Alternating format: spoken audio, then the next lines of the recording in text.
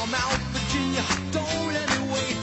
You Catholic girls start much too late. Oh, but sooner or later it comes down to fate. I might as well be the one. Well, they showed you a statue, told you to pray. They built you a temple and locked you away. Ah, but they never told you the price that you pay for things that you might have done. Only the good die. Hi, everyone. This is Dr. Michael Wald. Thank you so much for joining me today. I think you're going to really like the topic, and I've entitled it Food Mistakes. Well, you know, all of you have been listening to this or other radio shows and gathering information and education, ultimately, or I should say, to include the best dietary choices possible. And I don't have to tell you, it can be very confusing because whether it's a radio show or a magazine, or you go to a healthcare provider and ask for food information or dietary information, there seems to be a lot of contradictory concepts, contradictory thoughts about how and what and why we should eat a certain way. Now, for those of you joining us for the first time, this is a show that teaches you how to be your own personal blood detective. And the term blood detective doesn't mean only understanding your blood chemistries, because we'll always talk about blood chemistries, particularly in this show. But I want you to be able to think about things critically rather than merely accepting information. So, for example, I have patients that see me on a weekly basis that have certain, let's call them misunderstandings. I was just answering an email just now where a young woman was telling me, Dr. Wald, why did you put me on iron? I read that iron can be bad and can cause cancer and heart disease. So that's a pretty reasonable concern. But what she did was she read something about iron and she extrapolated that information to her unique situation. So I let her know that there are several reasons why a young woman her age would be given an iron recommendation by me. And that is that she is currently menstruating, and her laboratory work shows that her hemoglobin and her red blood cell count are both normal. So that means she is not getting enough iron from food. Now, she also is a vegetarian, and vegetarians tend to be iron anemic. Yes, a person who's a vegetarian can manage their iron properly, but it's difficult. So common anemias or common deficiencies one might see in a vegetarian diet would include iron anemia, protein anemia, and vitamin B12 anemia. That's just naming the top three that I generally see and that are accepted in the medical and nutrition literature. Here's another example of a food mistake that I hear. Oh, well, let me complete that thought. A vegetarian diet can be high in plant-based substances or foods that have iron, but the iron that's contained in, let's say, spinach and other plant-based forms or sources of iron is known as non-heme iron. There's non-heme iron in plants, and there's heme iron in animal products. Heme iron in animal products is far more absorbable than non-heme iron in plants. So a person who's a vegetarian can eat plenty of non-heme iron and still be chronically iron anemic and suffer from the consequences like pallor and fatigue and brain fog, and the list goes on and on.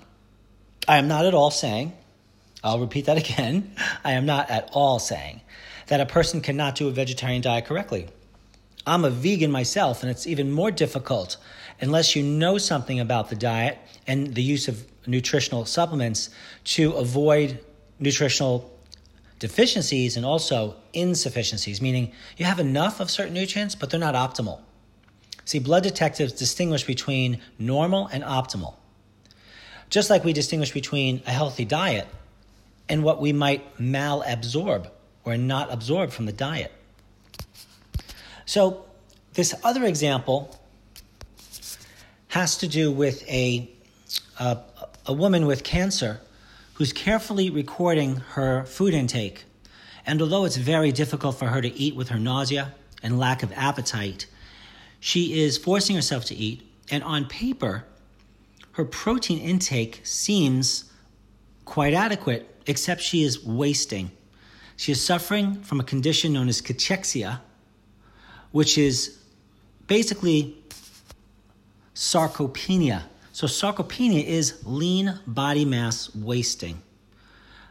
A healthy diet, the right diet, should manage one's protein intake and also their healthy fat and healthy carbohydrate intake relative to a person's lean body mass and the ratio of the lean body mass to the percentage of water and fat in the body.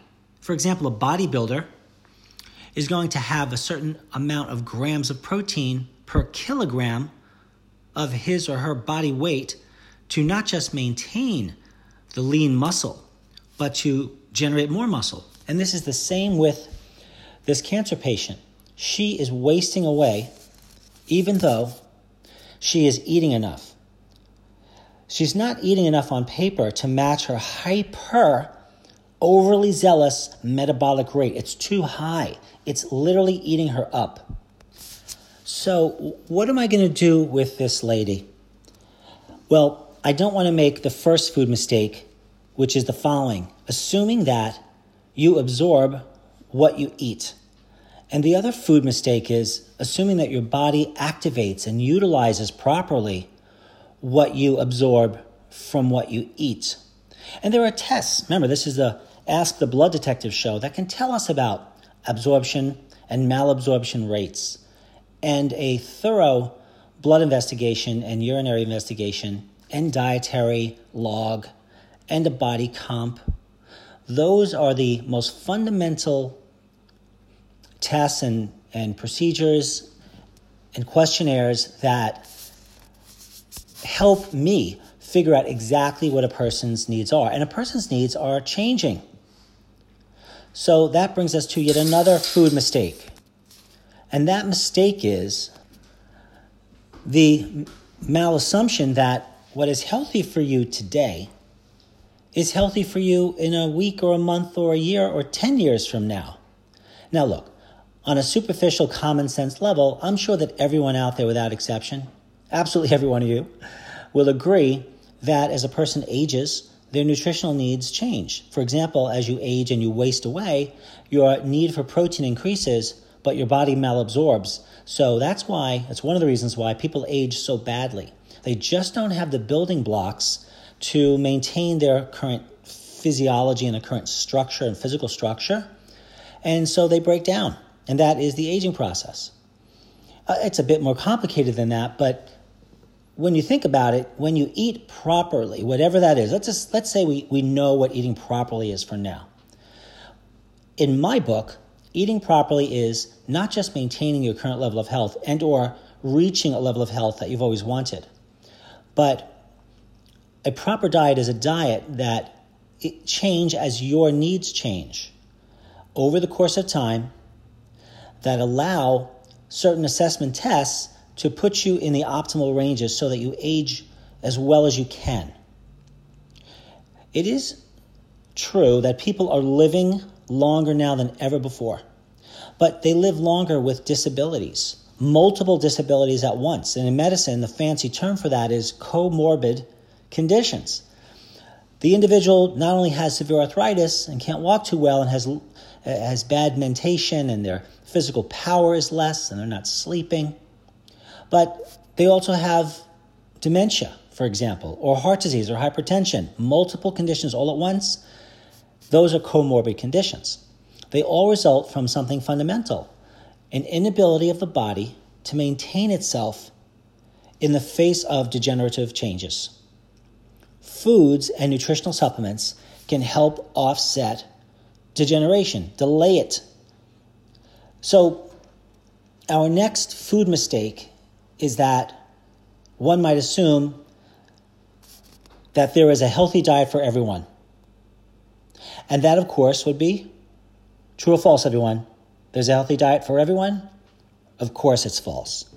Even if that diet looks like a vegan diet or some food plan, like a vegetarian food plan that has all the GMOs removed and all the gluten removed and no trans fats and saturated fats and is low in animal products, is high in fruits and vegetables, it all sounds good. But a lot of individuals who eat that way, they get diseases and cancer and heart disease and autoimmune disease and diabetes as well. Each individual needs what they need over the course of time. And that's where our blood detective, holistic common sense comes in, changing things over time. Because once again, that food mistake of assuming that your healthy diet today is a healthy diet tomorrow. As I've just reinforced, it is not true. Another food mistake is that foods contain all of the nutrition a person needs for their daily health and nutrition intake. That's a food error or concept that you hear mostly from medical physicians. At least in my experience, patients will visit with me and they'll say, Dr. Wald, I don't understand why you're saying I need to eat this way or that way or even take supplements when my doctor says I can get everything I need from a balanced diet. So then I politely ask, okay, I can understand that confusion. So what did your doctor say a balanced diet was? And then that patient would usually say to me, they didn't say. They didn't say because they don't know. And if you push them, they probably would fall back on the concept of the standard American diet, food pyramid concepts that are perpetuated by the American Dietary Association. We know that that diet falls short in terms of disease prevention and occurrence when you compare it, for example, to the Mediterranean diet, and especially when you compare the SAD diet, the standard American diet, SAD, the SAD diet, to a vegan diet. If I were to choose one way of eating for everyone, if I was forced to do that, I would choose a vegan diet. But that still doesn't mean it's the best. That's sort of like saying, if I had to choose one exercise for everyone, it would be biking or swimming. But if your goals were to build muscle, then those activities won't do it. If your goals are to run fast marathons, then you're better off running than biking and swimming. Although there's something to be said about cross-training, but if you want to get good at any one activity, you need to do that activity. So my point here is that your diet, my diet, everyone's diet needs to have some aspect of adjustments over the course of time. I'll give you another example. I had a patient in a few weeks ago who said to me, Dr. Wald, I have been listening to a certain health personality on the show for over 30 years. I eat vegetarian to vegan all the time, somewhere in between those two. I have always been healthy, never a problem. I'm on no medications. I've never been on any medications. And then one day, I have some discomfort in my lower intestinal tract, and I go to see the doctor. They do some tests and tell me that I have metastatic uterine cancer. She says to me, Dr. Wald, how could that have happened? I took supplements. I ate exactly like this personality, this nutrition health personality told me to. And how did this happen? I even went back to that personality and I said to that personality, how could this happen? And they said to me, you need chemotherapy.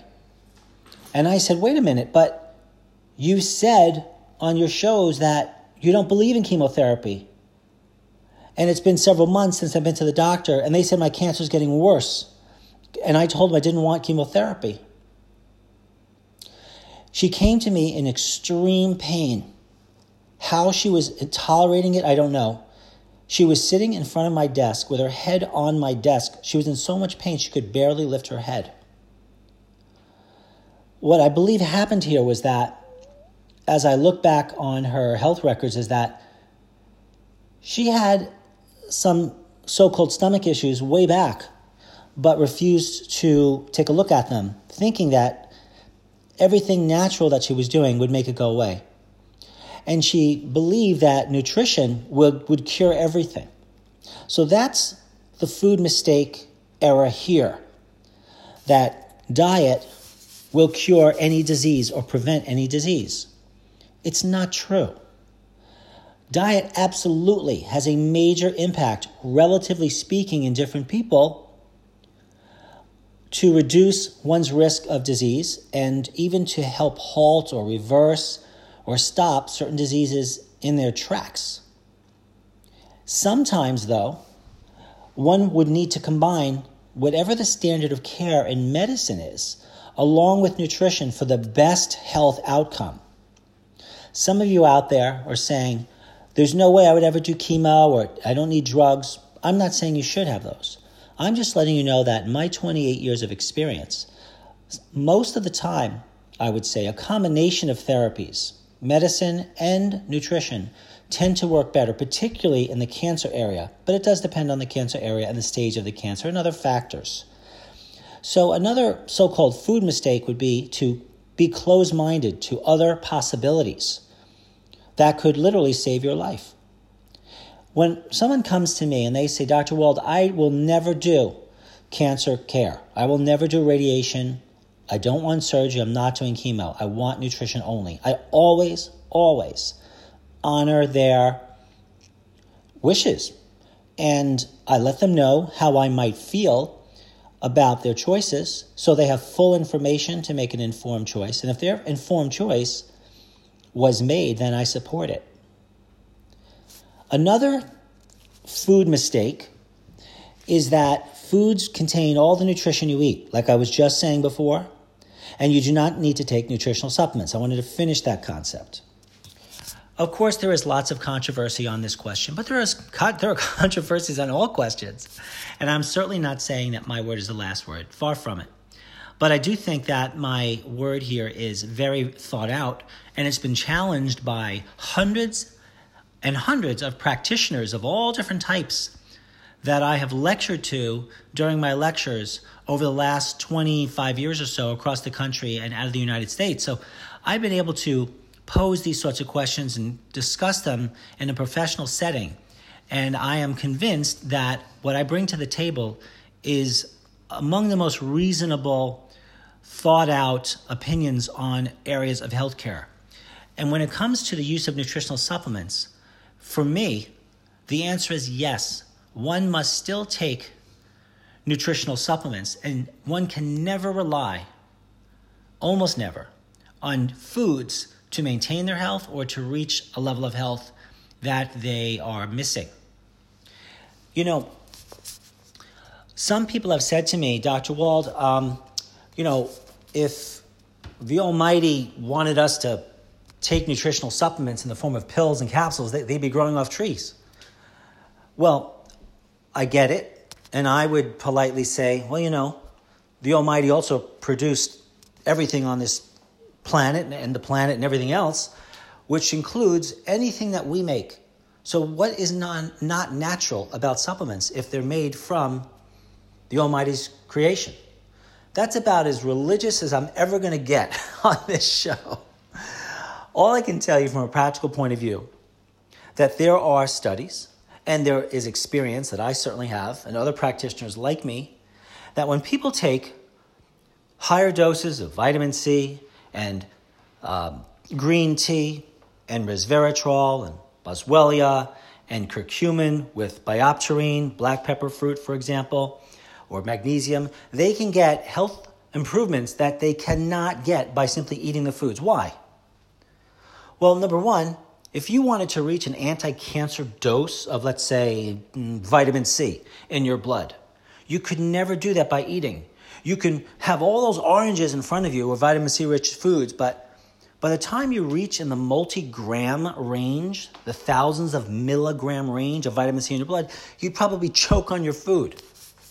And you couldn't keep it up, but you could take a few pills. If you wanted to reduce the spasm in the muscle in your eye, which is twitching, or muscles in your legs, or your coronary arteries that are contracting, you might need a gram or so of magnesium malate, magnesium citrate. And to try to get that by eating foods is, number one, it's unreliable. Remember, you're not what you eat. You're what you absorb from what you eat. And furthermore, You are what you activate from what you eat. If you pull magnesium out of food in your digestive tract, your body has to activate that magnesium. So it might attach an aspartate group to it, and that will allow it to work well in the cells.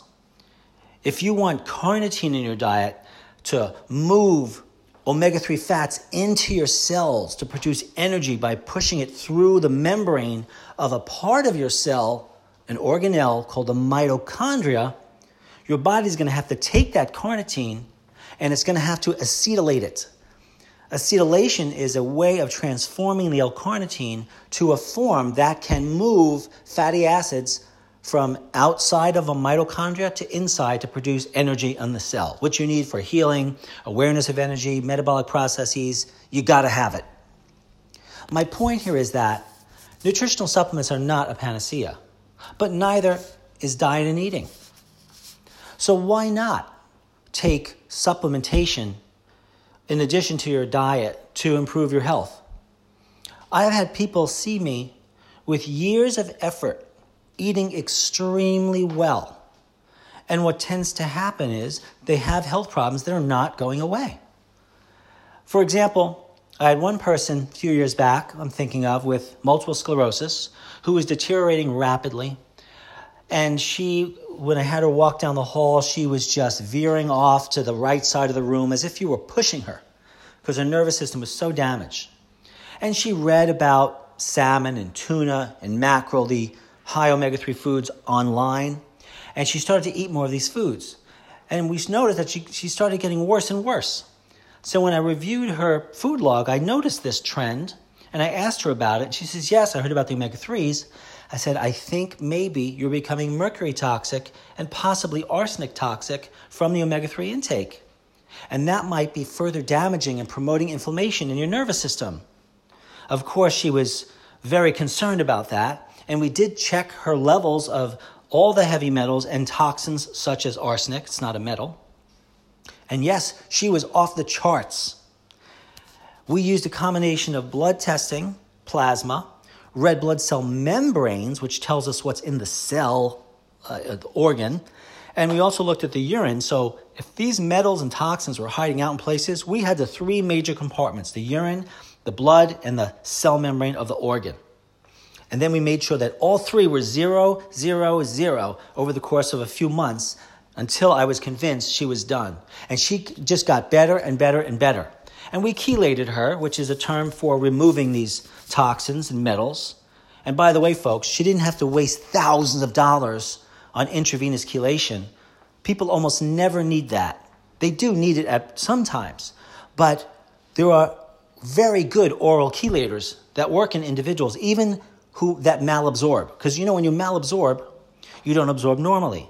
That's usually associated with some derangements in the small intestinal lining where the absorptive cells are in the body. And that will also go along with a leaky kind of a gut. We've all heard of leaky gut syndrome. But these chelators, they need to get in the blood. So they leak right out. The leaky gut itself helps the body in this case. I did write an article. You can find it on my website at intmedny.com. That's intmedny.com, where I wrote all of the good things about leaky gut. The body almost never does something that doesn't help it accommodate or manage itself. And leaky gut does have some positive outcomes as well, meaning that it helps you get certain things into the blood faster that otherwise may not have made it into the blood because of the leaky gut. And that, in turn, may help the leaky gut heal itself, you see. So I always wonder when I'm with my patients, why is their body showing me these particular combination of symptoms? Then I compare that to the questionnaire of all the body in the Blood Detective Longevity Questionnaire that I have my patients fill out. And then I think about what tests might I need that gives me information to figure things out. For those of you just joining us, my name is Dr. Michael Wald. Welcome. You're listening to Ask the Blood Detective, and we're talking about food mistakes here. You can reach me with questions about the show or other shows or show topics at 914-552-1442. And I want to also mention to everyone out there today that in October, I'll be having an open house in my new office, which is in Katonah, New York, which is in Westchester, which is located an hour north of New York City. I have a practice currently in Mount Kisco, New York. And again, you can reach me there at 914-552-1442. I give in-person consults, of course, and also over the phone. But I would love to invite everyone to this fantastic open house. We're going to give exercise demonstrations because we do physical training and exercise with people in this office, as well as infrared sauna and hyperbaric oxygen. We'll talk about, you'll see all the testing that we do. And we do rehab and exercise in the pool. And we do cooking classes in the beautiful kitchen. So this new office is meant to transform your life. And I would just love to have all of you come. For more information on that or to be notified about that, please email me at this email, info@blooddetective.com. That's BLOODDETECTIVE, blooddetective.com. So let's continue this discussion on food mistakes. This one you're going to love. Just because you seem to feel better does not mean that your diet, the way that you're eating, is actually healthy for you. I had a patient that came to see me for the first time. I'll never forget it because she just glowed. She looked fantastic. She was a beautiful lady. She was about 42, 43, as I recall.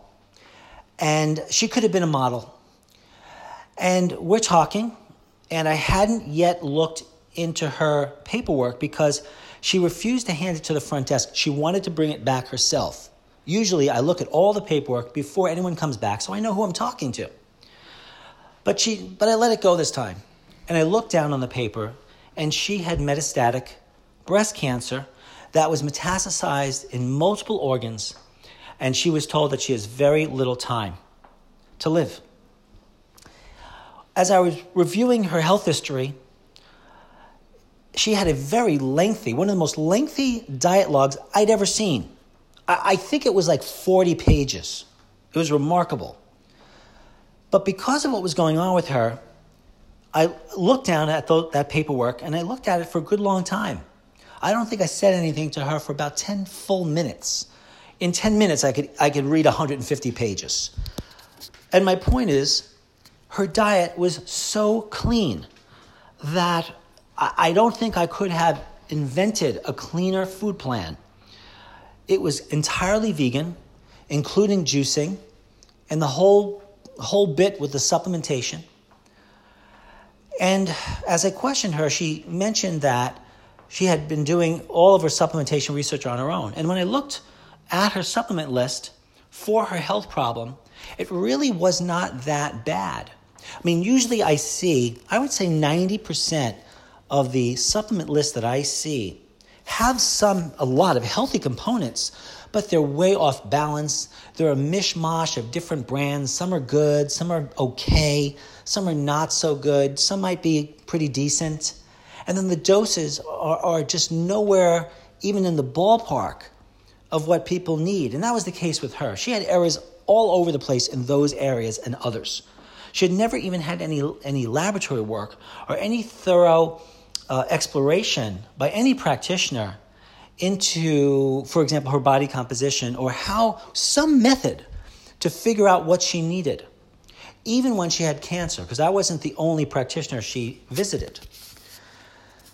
So this was a fallacy or a food mistake, meaning that on paper it was perfect. How could it have not managed her health problem? How could it have not managed her immune system and her inflammation and sped up her white blood cells so that she wouldn't get cancer, let alone metastatic cancer in multiple organs, lung, liver, pancreas, spleen?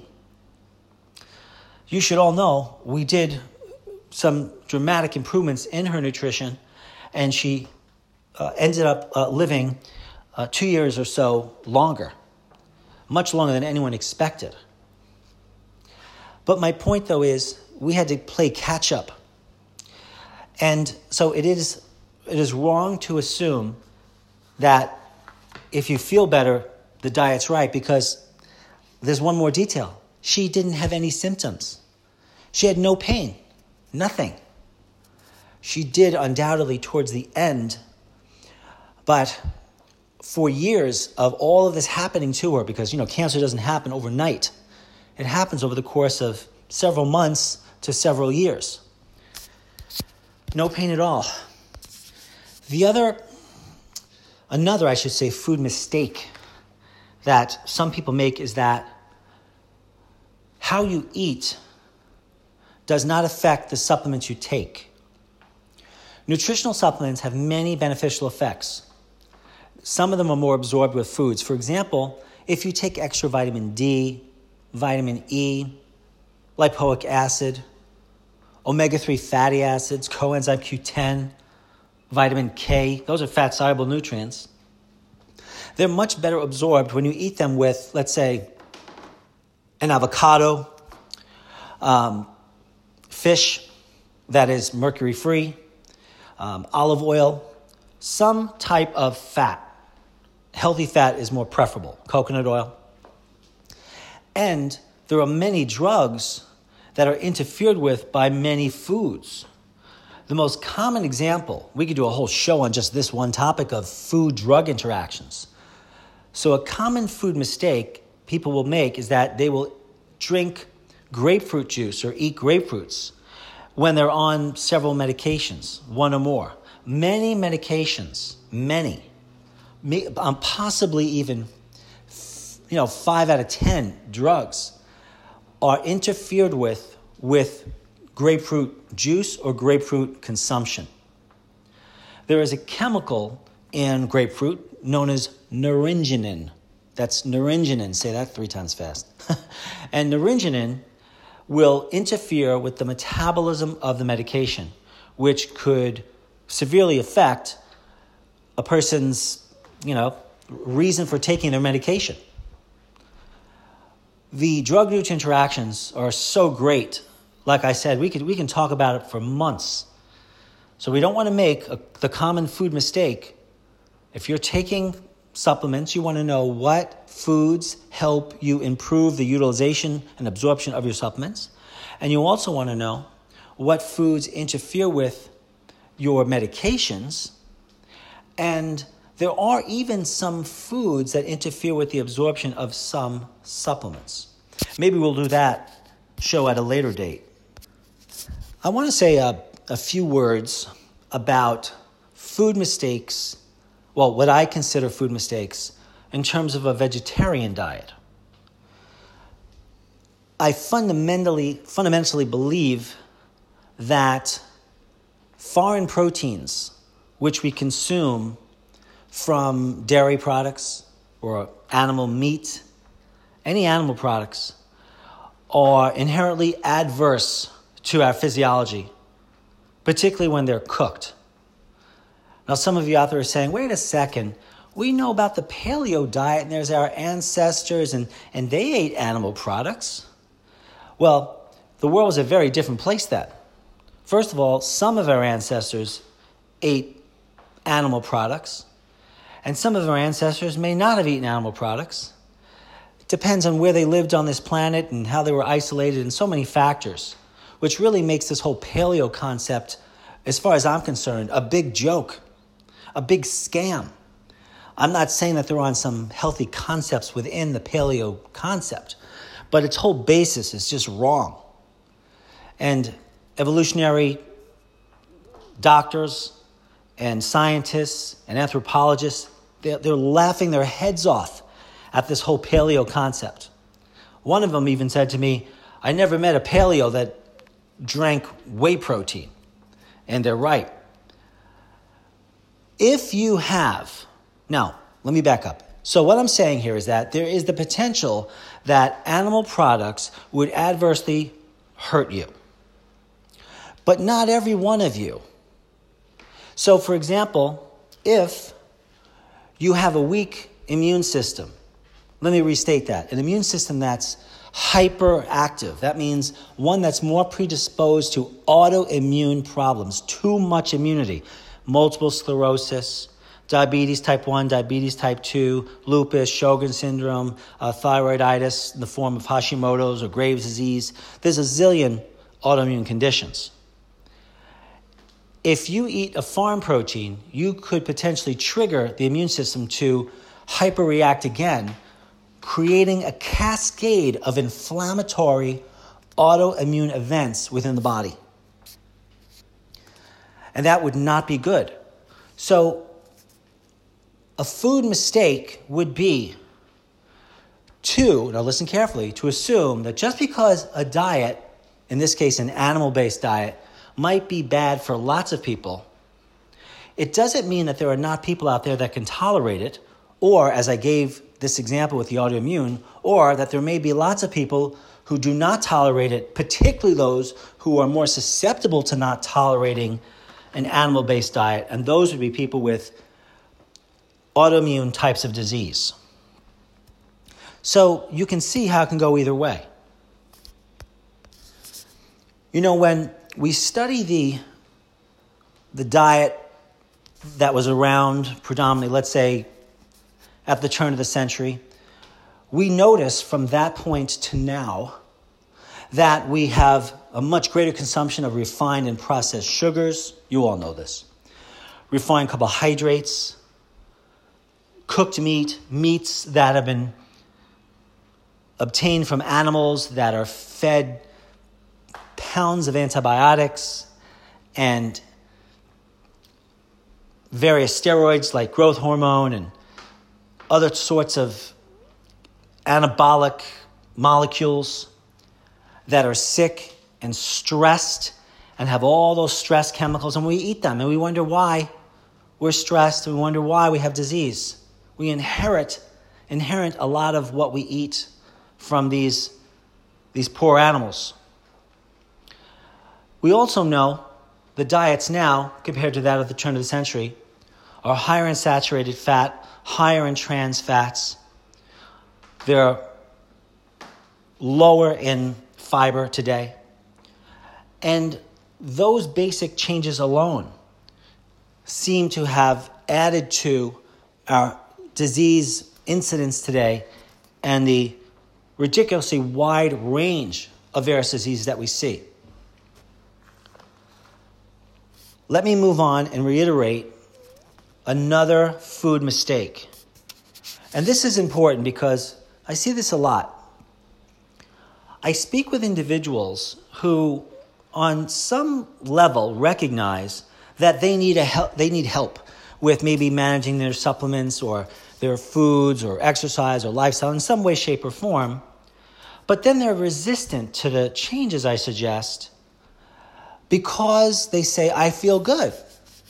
I feel good, they say. You know, and based on some of the examples I've given so far on the show, a person can feel fine until they don't. And in fact, that's usually how it happens. I myself considered myself a very healthy individual, and as a teenager, very athletic and extremely health-minded because my dad was a doctor of chiropractic and a nutritionist. He was on the radio. He was very well known. I was fascinated with what he did. I would carry his books around. I'd rip them up, the chapters, stick them in my back pocket. I always had something with me, fascinated with just reading about health all the time and practicing it. And then I was affected with multiple sclerosis. So, there are no hard and fast rules in the universe that guarantee us anything. But I can tell you, as many people do that are afflicted with health problems, that get any clue about what's possible in terms of recovery, I read everything I could about multiple sclerosis. And I became an expert in it because I recognized that the quality of my life depended on it. And now, I'm 52 years old. I don't have any signs or symptoms of MS. Testing is fine, so I'm not just relying on how I feel, because I felt great when I was a teenager. Then all of a sudden, after a race, I would race a lot. I got symptoms and I couldn't see well. I had this inflammatory optic neuritis condition flare up, and I had issues with coordinating my upper and my lower extremities. So the point, again, is you can feel fine until you're not. A more common example is that of a stroke. A person may not be aware they have hypertension, and they may get a stroke. Just all of a sudden they're talking, the next minute their face is drooping and or they're passed out from a stroke because they had a cerebral infarction or a bleeding in their brain. And we don't need hypertension to have strokes. Strokes can be caused by any number of things. Heart attacks can be caused by any number of things. In fact, most people that get heart attacks, meaning the stat is actually that less than 40% of individuals who have heart attacks even have high cholesterol. Their cholesterol is normal. Think about this cholesterol business. If you stick a needle when you're getting blood into the vein, you want to pull out the blood and measure cholesterol and some other things, right? That implies that cholesterol is floating around so that it can be pulled out. Correct? Right. But maybe when you do that, your cholesterol falls nicely within the normal range. We'll call it 185. It's a good number. But that cholesterol, more of it could be stuck on the artery wall, and that doesn't come out when you're poking the vein into the lumen of the vein. See what I'm saying? When I usually draw the picture of the vein out and show how cholesterol numbers can be completely skewed, a person can have severe cardiovascular disease and the cholesterol could be fine.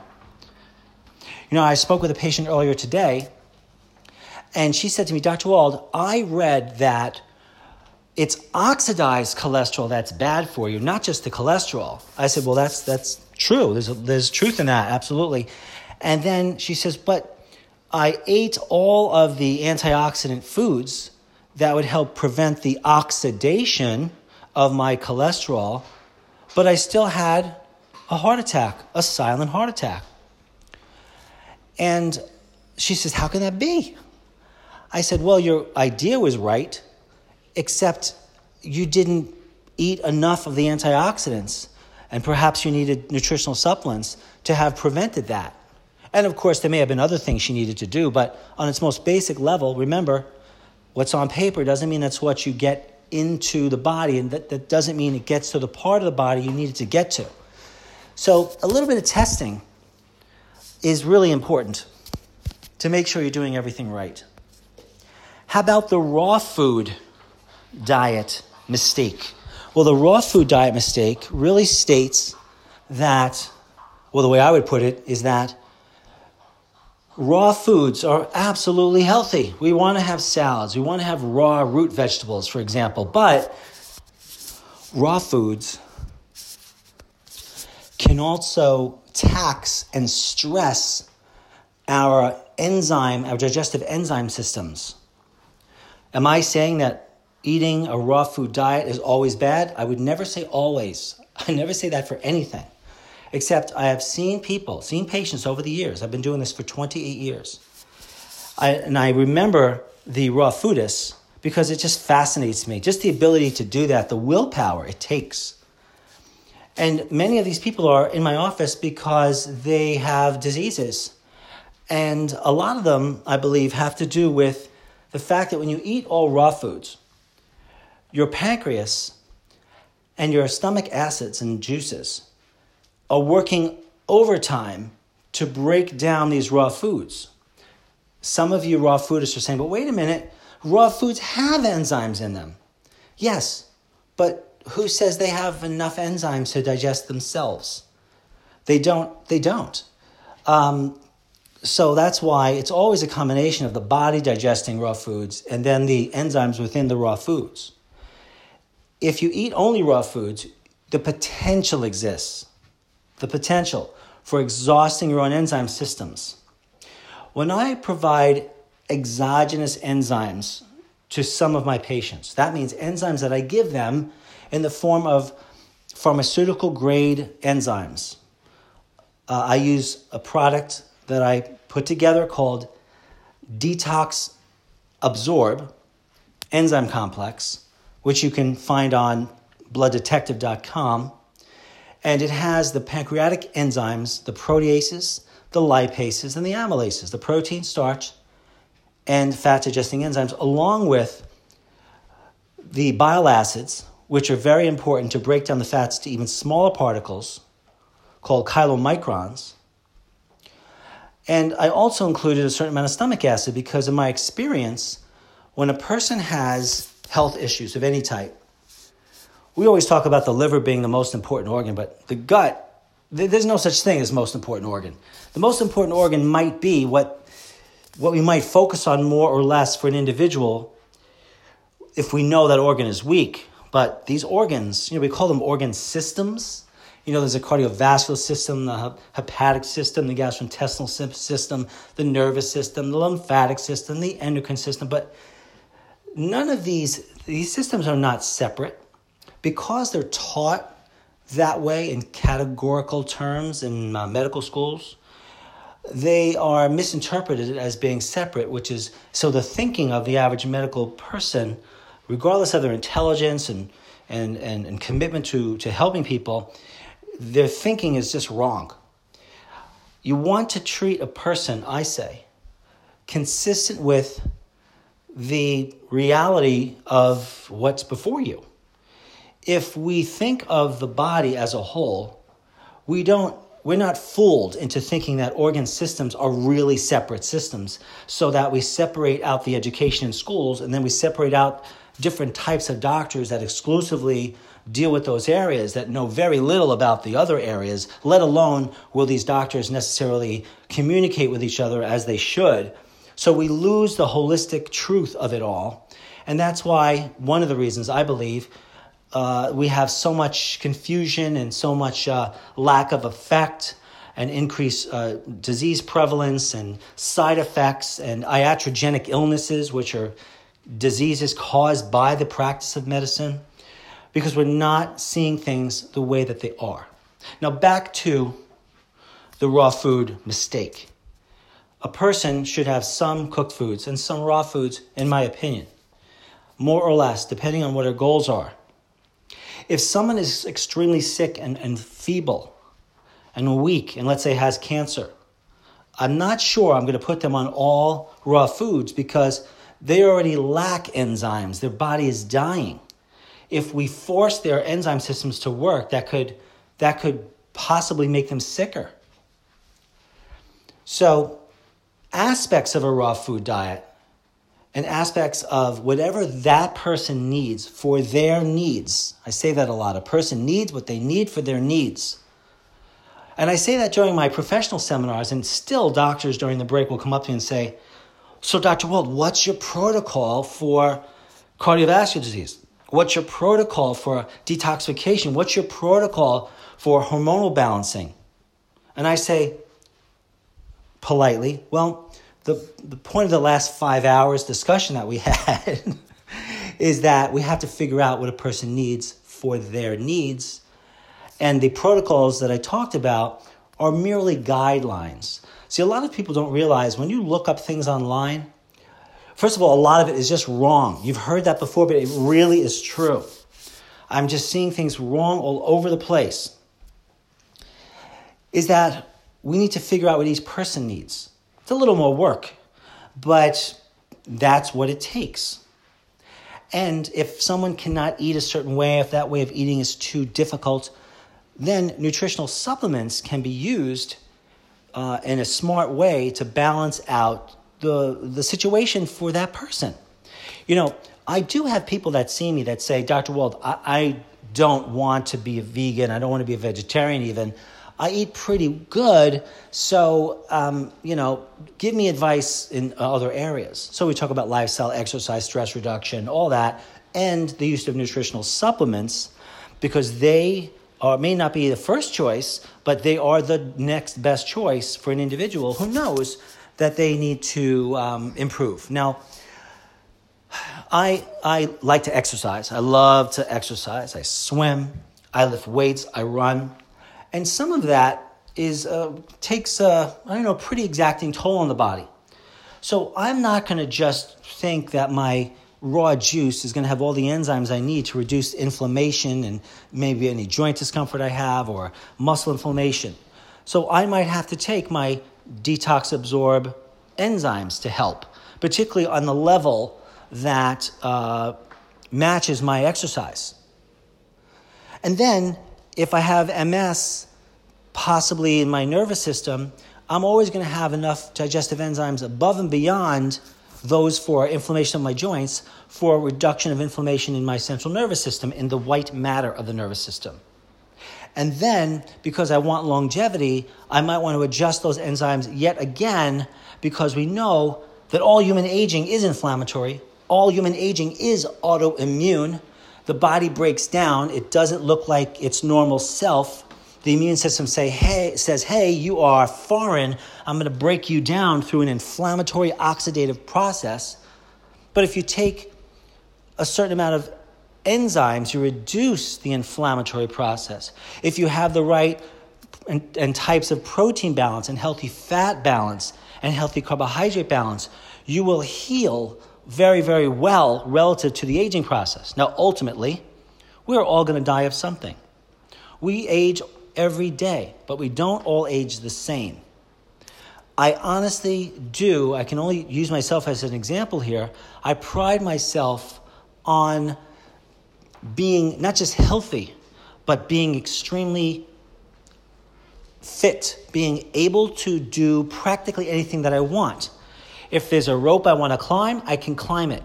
I just went to Alaska, did some ice climbing on a glacier, did that for 2.5 hours.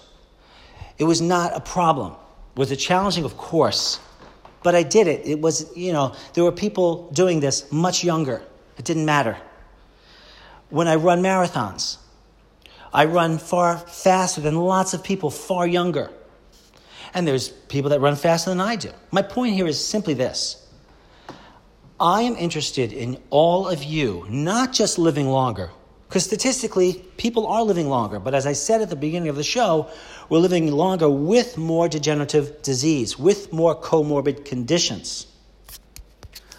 I want you to live longer. This is important. I want you to live longer in the non-disability stage of life. The non-disability stage of life is stretching out that period of time that you are the most flexible and most mobile and active as you can be. Sadly, with strokes, we have people surviving more of their strokes than ever before. Sounds great, right? It's not. It's not because these people tend to suffer multiple strokes, but because of medical advancements, these people are surviving with disabilities that are horrific. They are ending up, it is so sad, they're ending up in nursing homes, if they're lucky, bedridden, and their lives are lost. Their mental functionings are taken away to various extents. Their ability to live in the world is gone. Sometimes it's better to not survive something. On the other hand, I understand and I respect someone that says, no, I want my family member, I want to be kept alive as long as possible. That's a personal choice, and that's just fine. I'm merely giving this example to point out that we do not simply want to live longer. We want to live better. If you can imagine in your mind climbing up a mountain, and it's easy for you. You're climbing up, you're getting to new heights of health because you're eating the correct way you're supposed to eat. You're checking your labs, you're doing your questionnaires, you're functional, and you're getting up there. Now, some people die by just falling off the other side and falling face down. But when you build up a sort of health reserve, when you do nutrition and living right and with a little luck, when the time comes for you to leave this planet, those individuals tend to have a much milder ride down the other side of the mountain. So they decline over a long period of time rather than so quickly and so badly. I should also say another and probably the last food mistake we'll talk about right now is doing whatever it is that you're doing with food, doing it, let's assume it's right, it's perfect, you figured it out, it is the right thing to do, you know it. And every doctor agrees with it, I agree with it even. But you begin it too late. If you do the right thing too late, it's too late. I mention this to you because, again, I see people that come to me at such late stages of disease and disability and health problems, and they say to me inevitably, Dr. Wald, how long do you think it's going to take me to feel better? And these people have clogged arteries, and they have these chronic intestinal problems, and whatever the problems are, they're just adding up and up and up. Some people do remarkably respond very quickly to a combination of things. Maybe we improve the diet and we do hyperbaric therapy. Maybe we do hyperbaric therapy along with topical nutrition so that the hyperbaric pressure can push those nutrients deep into the skin and deep into the organs. And the person does great. But often, a person will overestimate the health improvements that they can make in a day or a week. And they underestimate the health improvements that might take a month, a few months, even a few years. So, in closing, it's important to realize the following. We want to avoid food mistakes. How do you do that? You avoid food mistakes by finding out what you really need. Maybe you need certain aspects of a vegetarian diet or vegan diet, but maybe you also need a bit of glycemic concepts to be worked within that food plan. And maybe because of your unique health issues or health goals, that we might have to also discuss food combining principles within what I just mentioned. In other words, folks, none of these food plans, whether it's food combining or low glycemic diet or paleo diet or vegan or vegetarian or whatever it is, these are not separate. You know, there's no rule that says you can't mix and match. In fact, that's what the creative aspect of health building is. That's what the blood detective way of health building is. You need what you need for your need. That you need. Let me say it again. You need what you need for your needs. I want to thank you all so much for listening to Food Mistakes today. That topic, I think, was a good one. A lot of you wanted it. You're listening to Ask the Blood Detective. My name is Dr. Michael Wald. At my next show, you'll find out when exactly the grand opening is to my new clinic. So please email me at info@blooddetective.com if you'd like to come. It's free. I would love to meet you. It's in November, so you want to put it on your calendar as soon as possible. And the date I'll have at the next show, or I'll email it to you. We're going to decide on that later today. My name is Dr. Michael Wald. I'm happy to work with you personally, either at a distance or in person. You can call me at 914-552-1442. That's 914-552-1442. You can listen to all the radio shows under my blog, or you can watch my videos all on my website. Look at the top search bar at intmedny.com. Thanks, and have a wonderful day.